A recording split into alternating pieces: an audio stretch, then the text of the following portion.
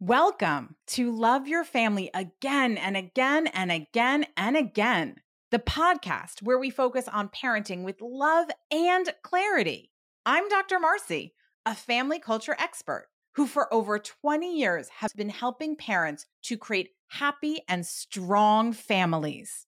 Well, today, my conversation is with this lovely, dedicated mom, Anna, who has 3 amazing kids that I'm going to let her share with you about her family. So welcome, Anna. Thanks, Marcy. Thanks for having me. I'm delighted to have you here. So tell everyone about what your family looks like, who it's made up of, what's fabulous about y'all. Awesome. So, my husband and I have 3 children, as you said. We have a 15-year-old boy, a 12-year-old girl, and a 9-year-old boy, and we live in Brooklyn. We have a dog as well. And I think we were focusing this conversation on my daughter, who is definitely the middle child. Her name is Lucy. She is 12 and in 7th grade. And in a lot of ways, she is kind of a stereotypical middle child in that she definitely gets the least of our attention sometimes, but in part because she is so self sufficient. And that is definitely a double edged sword. She is very happy to go off and do her own thing for a while, but it also means that because she's not constantly asking for our attention, then sometimes it can be hours where we're like, we haven't seen Lucy in a while. Where is she?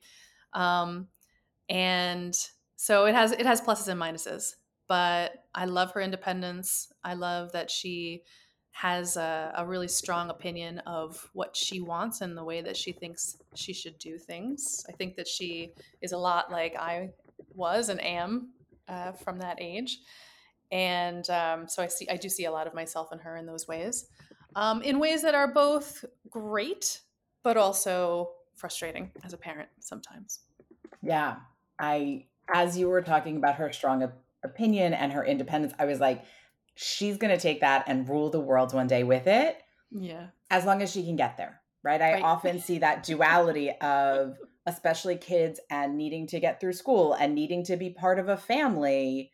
There can be clashes with that beautiful passion that is, I want it my way. I want to do this how I want to do this. hmm And what's So, really interesting about her, and I think different from some other kids who are very passionate, is that her passion is quiet.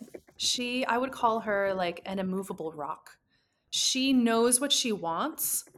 She's not going to fight you about it. She's not like those tweens or teens who are going to be loud and brash and confrontational. She will just listen to what you're saying and she'll say, okay, but then she'll go and do what she wants to do after that in the way that she wants to do it. I would definitely call her conflict averse.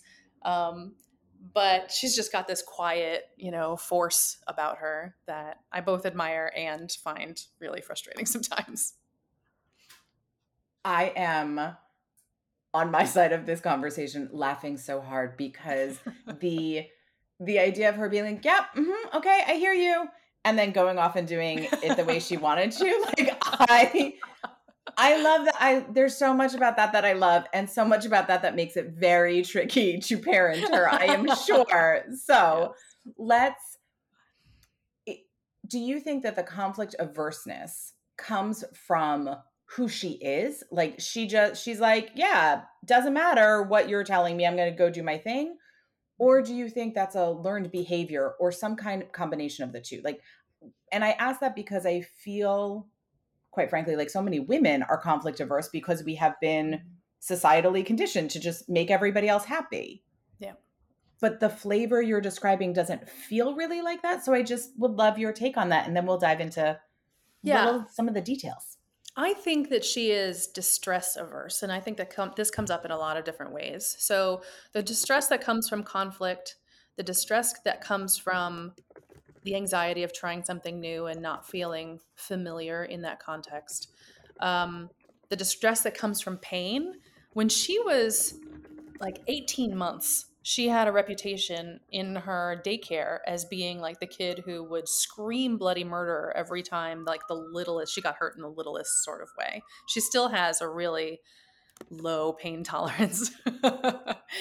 um, so I put that in that category. I think that, when she experiences distress from being anxious about a test at school or about feeling like she's going to get in trouble with her teachers or something like that, all of these sorts of things cause her anxiety, and she is avoidant of that. So it comes up in a lot of different contexts. And I think that is partly her. And then I think that the avoidance is something that she has learned over time. Okay. Excellent. And it's interesting that when she was physically in pain as a young child, she would make a really big scene. But now what you're seeing, and I don't know if that still happens if she is physically in pain, if it is still loud, but that when she is emotionally in pain or psychologically in pain, she gets She really quiet. withdraws. Yes. Yeah, which Yeah, she's definitely learned to, I think, pull it inward more. Even now, when she is in pain, she is definitely likely to seek out our reassurance and comfort, but it's not as loud. And she typically doesn't do it around other people. She just holds it in. yeah. I will say this also extends to emotional conversations. She really does not like talking about difficult topics.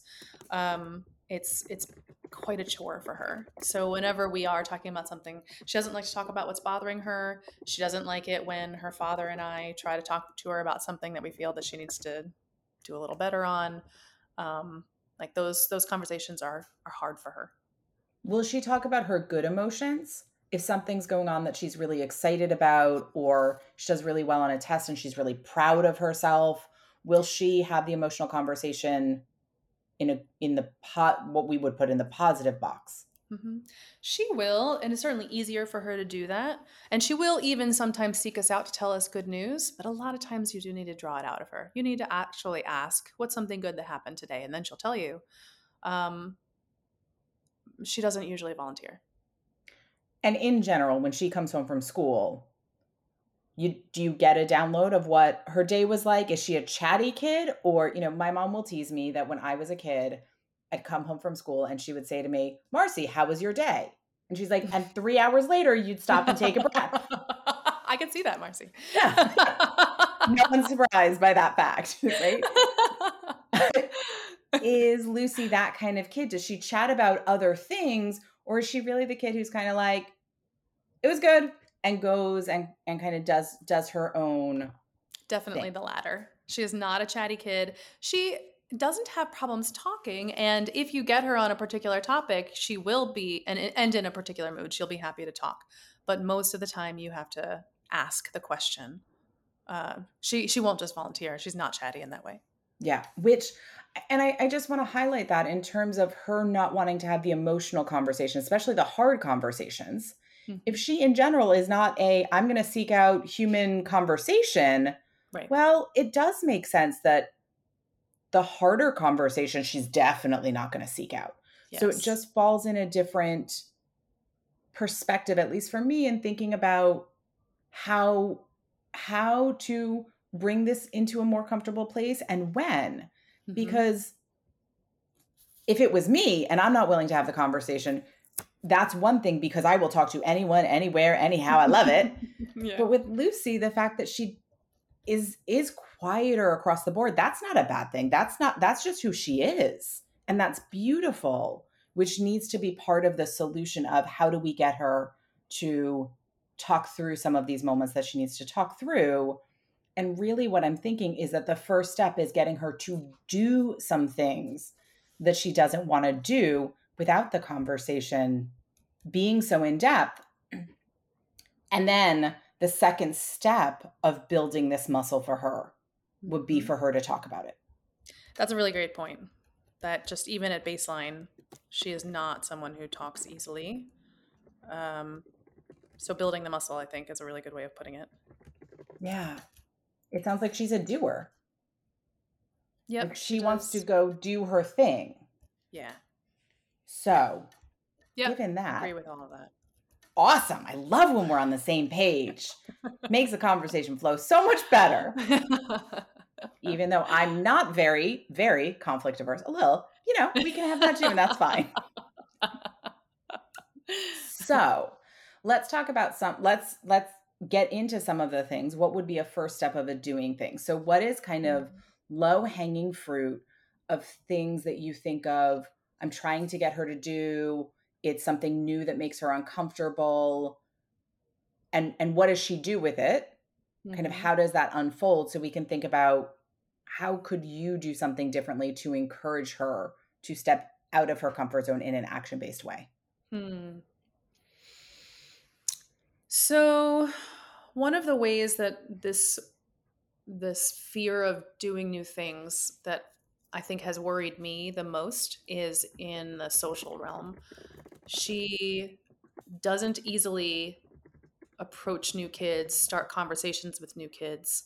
I think that she is fine when other people approach her, but it's middle school and everybody is awkward, and it's hard to just think that a middle schooler is going to come up and strike up a conversation with her. So she has had the same group of friends for a while, and they are great. They're fine. They're good.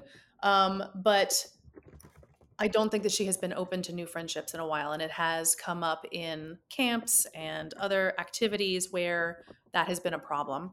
So that's not exactly a low hanging fruit. I think that's kind of a complex issue. So I need to think of a We could first pull some step. low-hanging fruit Yeah, out of maybe we that, can though. like figure out a first step Yeah. for that. I will say that one thing that is new and exciting is that she had invited a new girl to her birthday party last November, and I just invited this girl over for a play date this weekend. And so that is kind of a first step of maybe starting a new friendship, which I hope will blossom into something else.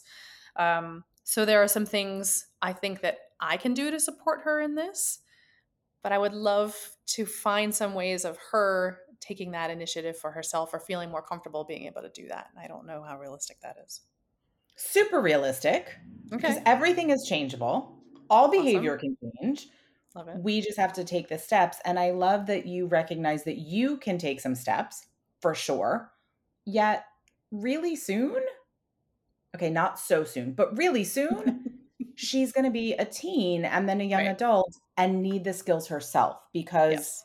at 15 or at 17, you setting up play dates for her isn't going to fly so well. Mm-hmm. And so, her having the skills while you're also supporting her, right? The fact that she invited a new girl to her birthday party and 6 months later is her first play date. It's a slow burn.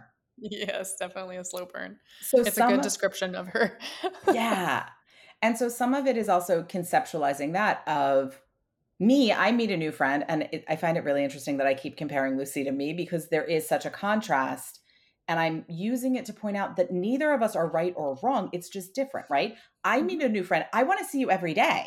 Like, I'm really excited. At least once a week, we have to have lunch because I want to know everything about you yesterday. Like, and And I if she will. could meet a person like you, that would be the best.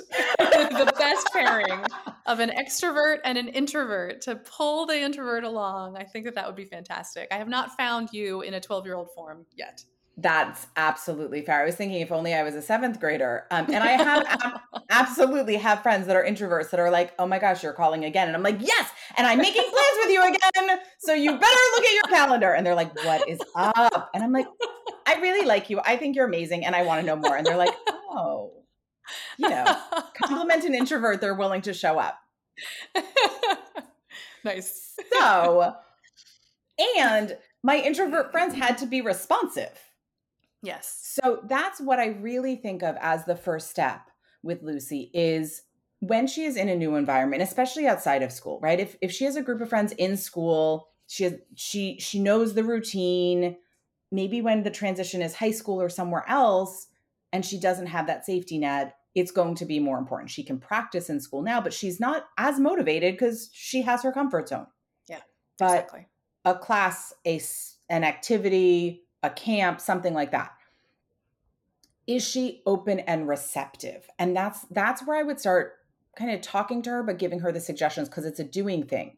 Mm-hmm. Lots of kids that I've been around that have what you are describing of it's hard for them in social moments, will sit in a new environment reading a book, Mm-hmm. or on their phone if technology is allowed in that space, or like with their arms crossed looking out the window. Well, Right. I don't want to approach that person. They're not approachable. But if you sit and you put the book down and you're looking around, if you see, even if just your body language of your arms not being crossed, but your arms being open and by your side, small things like that to talk to her about of this will create a space where someone will want to come and talk to you. Sure.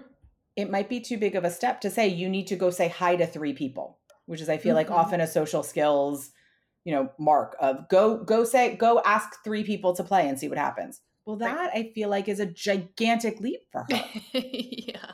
Can she sit and be aware of people? I feel Yeah. like a stretch would be, can she try to make eye contact with somebody? Like even just Mm. looking at 3 people's faces, maybe they'll look back and she can make eye contact, which Mhm. I think would be a big deal for her. Yeah, I think you're right.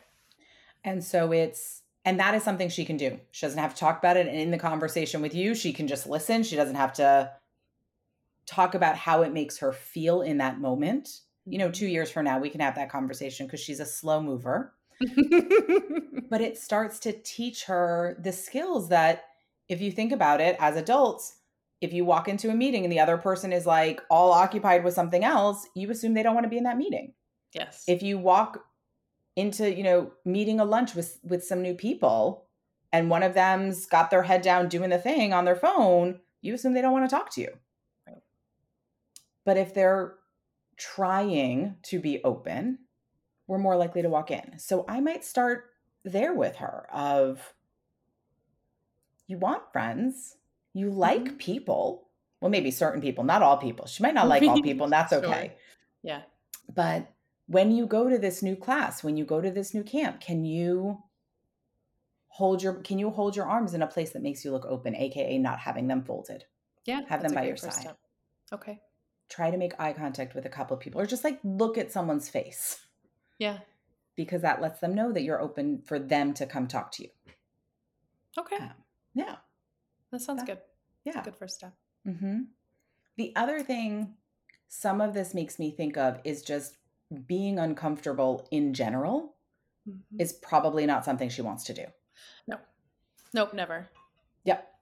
In fact, So, one of her personality characteristics is that she is always seeking out soft things, furry things, comfortable places to sit and curl up. Like that is definitely a defining part of Lucy. I love that because who doesn't want to like curl up with a cozy blanket and, Yeah. do something fabulous like read a really delicious book? Because I picture her as a reader, even though you didn't say that, but I associate that together. So this is an interesting offshoot of this. She is a reader, but only of the series that she already knows well. This is actually I'm quite a reader, and so I have been trying to get her to read new and different books, and she always wants to go back to the same series that she's known forever, and it's the Percy Jackson series. She will read and reread those books, but trying to get her to try something new. Magic Tree House, then Percy Jackson. She'll read things for school if she has to. She has just started one of the offshoots of the Percy Jackson series, finally. And she's loving it, which is awesome. And I want to build on that success without being like, see, I told you so. Yeah, the see I told you so won't work out so No, well. yeah, probably not. But it's fascinating to see how it even extends into her reading material and her her leisure time. She wants to just do sort of the same things that she's used to.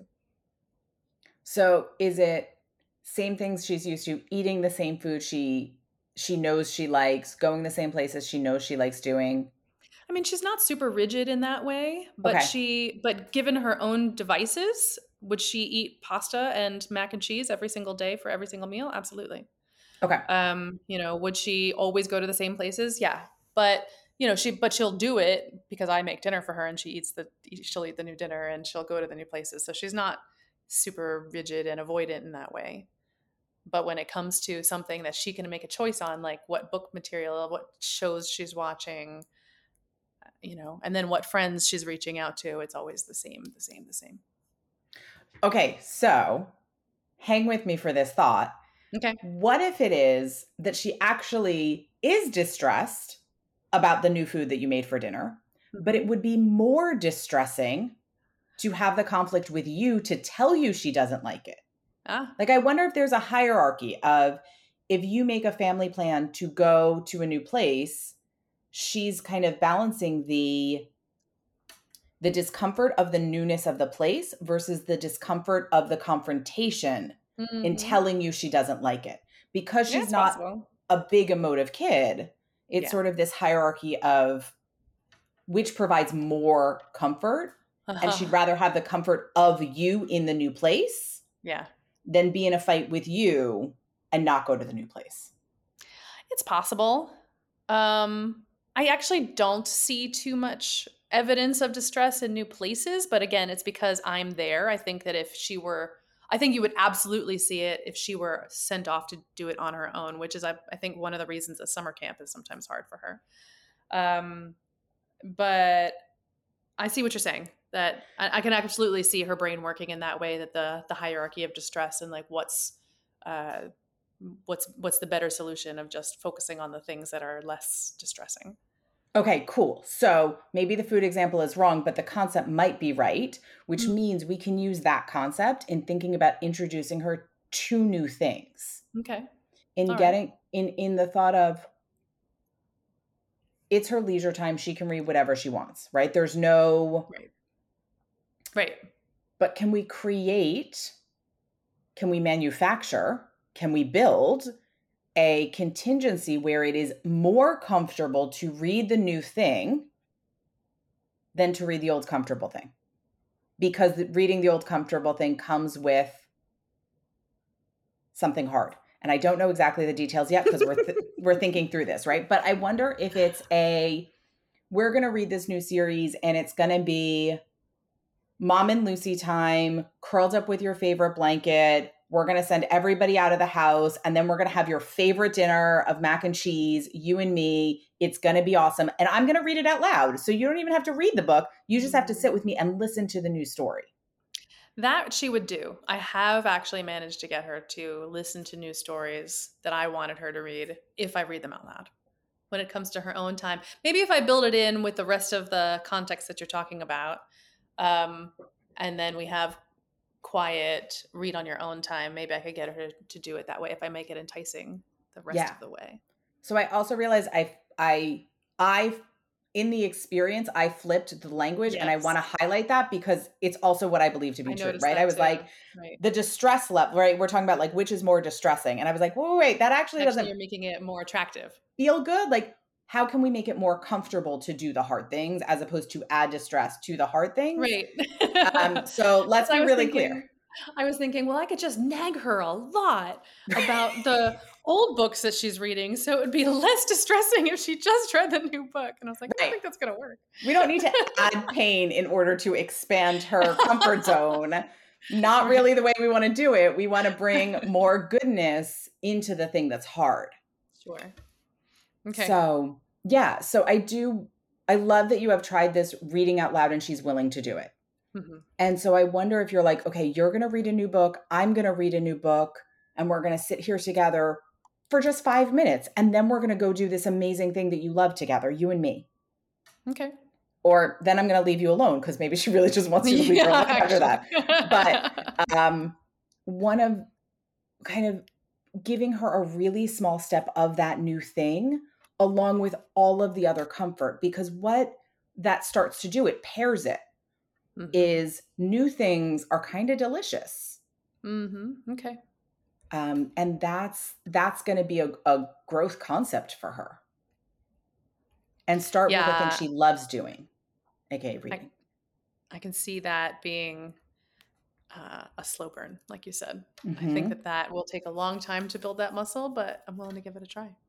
Yeah. I mean, she's got a lifetime to figure it out. Mm-hmm. I mean, you don't have a lifetime to teach her this, but if she starts to realize I can do new things that I don't want to do in a way that actually feels good, all of the other pieces can feel good to me, except this one piece that's new, she's going to be more willing to do new things. Yeah, that makes sense. And hopefully what will happen is what you're seeing with the new offshoot of books that she's reading is once she starts the new thing, she's like, oh, this is cool. Yes, and more open to some of the other offshoots. Yes, that's what I'm really, really hoping for. Yeah. But it's making conflict and distressing moments more comfortable. Okay. Right? Which Sounds gives me good. another thought about the emotional conversations, which I know we said we were doing that second, but I guess we're at the second part of the conversation. So you have these tools in your back pocket. Okay. What we often do as adults, and especially adults who are good at having hard conversations Yeah. or good at having emotional conversations, is that we want to have a very long, in-depth conversation with our children who don't know how to do this as well. Mm-hmm. And so the conversation just goes and goes and goes and goes and goes. And they're like, oh my goodness, how I'm Yes. done. Please stop talking. Yes, she absolutely gets to that point, and she'll even say, "Can we stop talking about this now?" And then you keep going. No, I try to Sometimes. stop at that point. Okay, good. Yay! Yay! But could I cut it off earlier? Probably. So I would actually start the conversations with a timer. Look, I need to talk to you about it for 3 minutes. Oh, okay. And I'd make it really short, 2 or 3 minutes. Okay. It's an important topic. I'm going to talk a little bit. You're going to talk a little bit. When the timer goes off, we're done. No matter where we are in the Oh, conversation, okay. it's Uh-huh. over. That's cool. And so you can have lots of little emotional conversations with her, but they're little. She isn't in for the 10 or 20-minute processing conversation. No, for sure. But just like we want to make everything else comfortable when she's reading so that the new book doesn't feel as painful, Mm-hmm. we want to make everything around the emotional conversations easier as well. So if she can sustain 3 minutes of something hard, she might not like it, but she can do it. Okay. And you want to build that muscle. So, her being a slow burn, it might be that for 6 months, you do a 3-minute conversation with her and then you move it to 4. Okay. That's a good idea. But that it's a really slow uptick. Or you might find that you guys really kind of get this rhythm of these short emotional conversations. That's all she needs. She might never be a kid who wants to do an hour of therapy. Me, I'm like, yes, can I have another one of those, please? Let's talk more about my feelings. Not her. Lucy's a different kid. Yeah. Yeah. Yes. Until she gets a friend like me who makes her, she'll just Yeah. listen to all the Just feelings. draws it out of her. Yeah. Yeah. That's awesome. Mhm. Okay. I think that's a pretty concrete thing we could try. Awesome. Okay. Are there any other particular places or scenarios that you want to talk through, or you feel like you have enough for right now?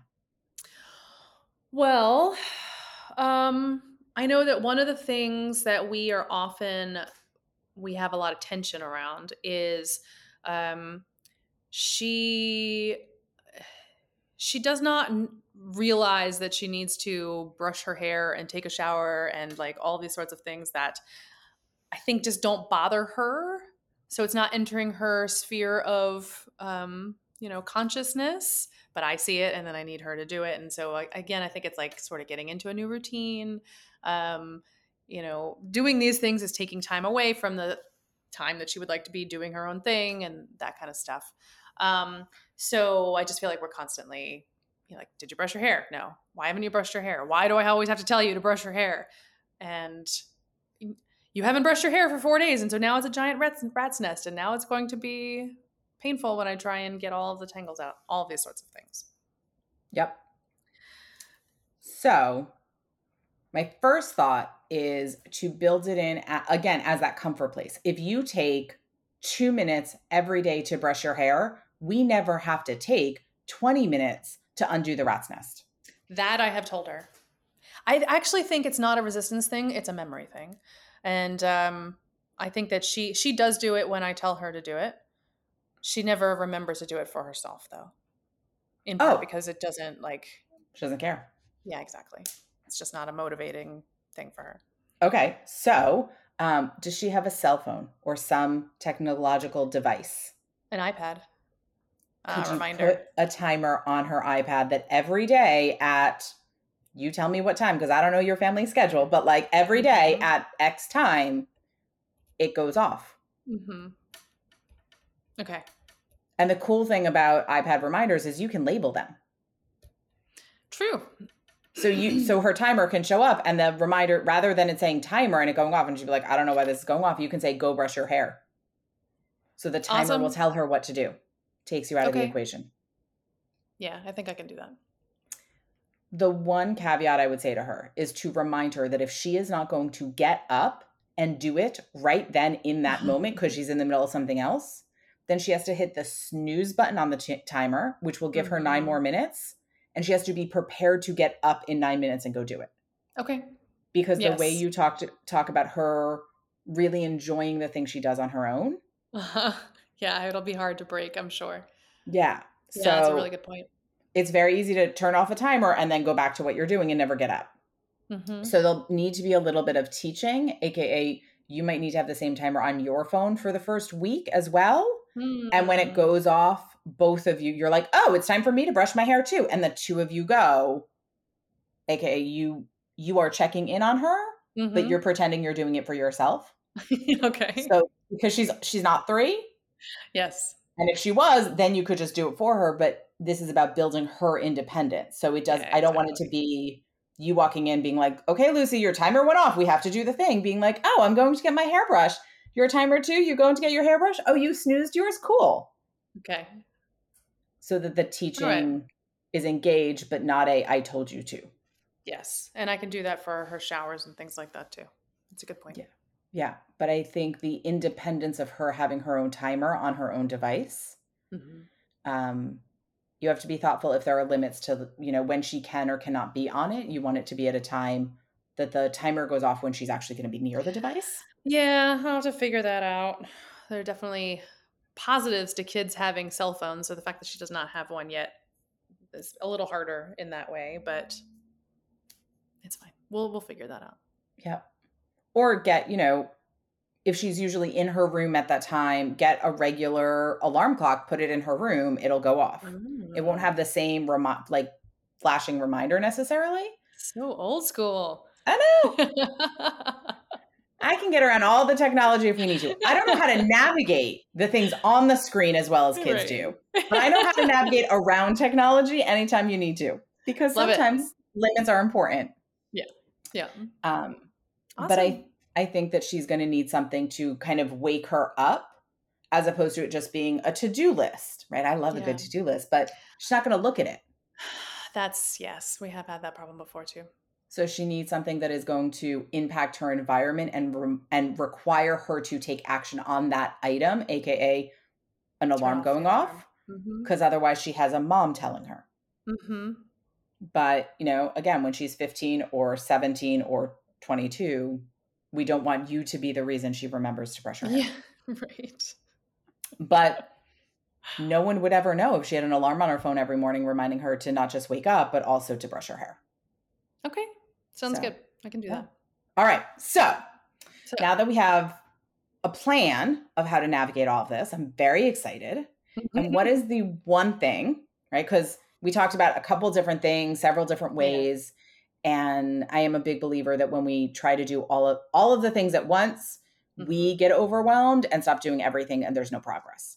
So making sure we break it down. What is your one first step that you're going to make sure you start doing from all the things we chatted about? I know this is not what you're getting at, but for me, the very first step is actually remembering that this is not her baseline. This is not her particular personality. And then so I have to remember that she needs these small steps to build those muscles. And then the more concrete things of setting a timer and pairing the hard thing with something small but breaking it down into a small step that she can do, but pairing it with something really attractive. All of those things I think are great, step 1.5 maybe. But for me, the very first thing needs to be just remembering that she's not starting from a place where she just knows this and can do this. I think that's really important. I love that as a first step. I love that as the one thing. I think that is so great. Thanks. Because if you remember that, then you'll be inspired to take the action step. Okay. Right? As opposed to sometimes in these conversations, I feel like parents get stuck on this is the one thing I'm supposed to do, which granted, I set you up to do that. But then a year later, we're still stuck on this is the one thing because we get in our own habits as humans. Yeah. And so this idea that this isn't her baseline and she needs she needs help, and really seeing her for who she is and helping her from where she is to grow. I think that's an amazing one takeaway, because Okay. it will lead you to take the right step in the right moment with her. Okay. All right. Beautiful. Awesome. I love it. Well, thank you, Anna, for being here and chatting with me and sharing all of the contrast between Lucy and me. Um, And if only we could find a 12-year-old version of you, Marcy. I think that she would have a friend for life. I'm gonna start Um, looking.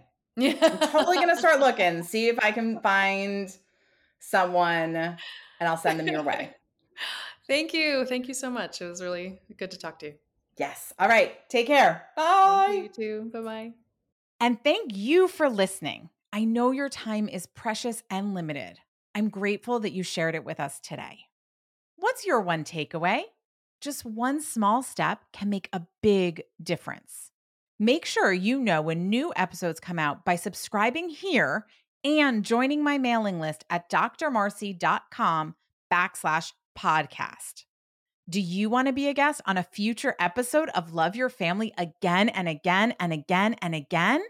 Then go to drmarcy.com/podcast guest and let me know. Finally, do you need individualized help for your family? Then go to drmarcy.com/contact and connect with my team to learn how we can help you. Remember, blue skies are ahead and we're going to get there together.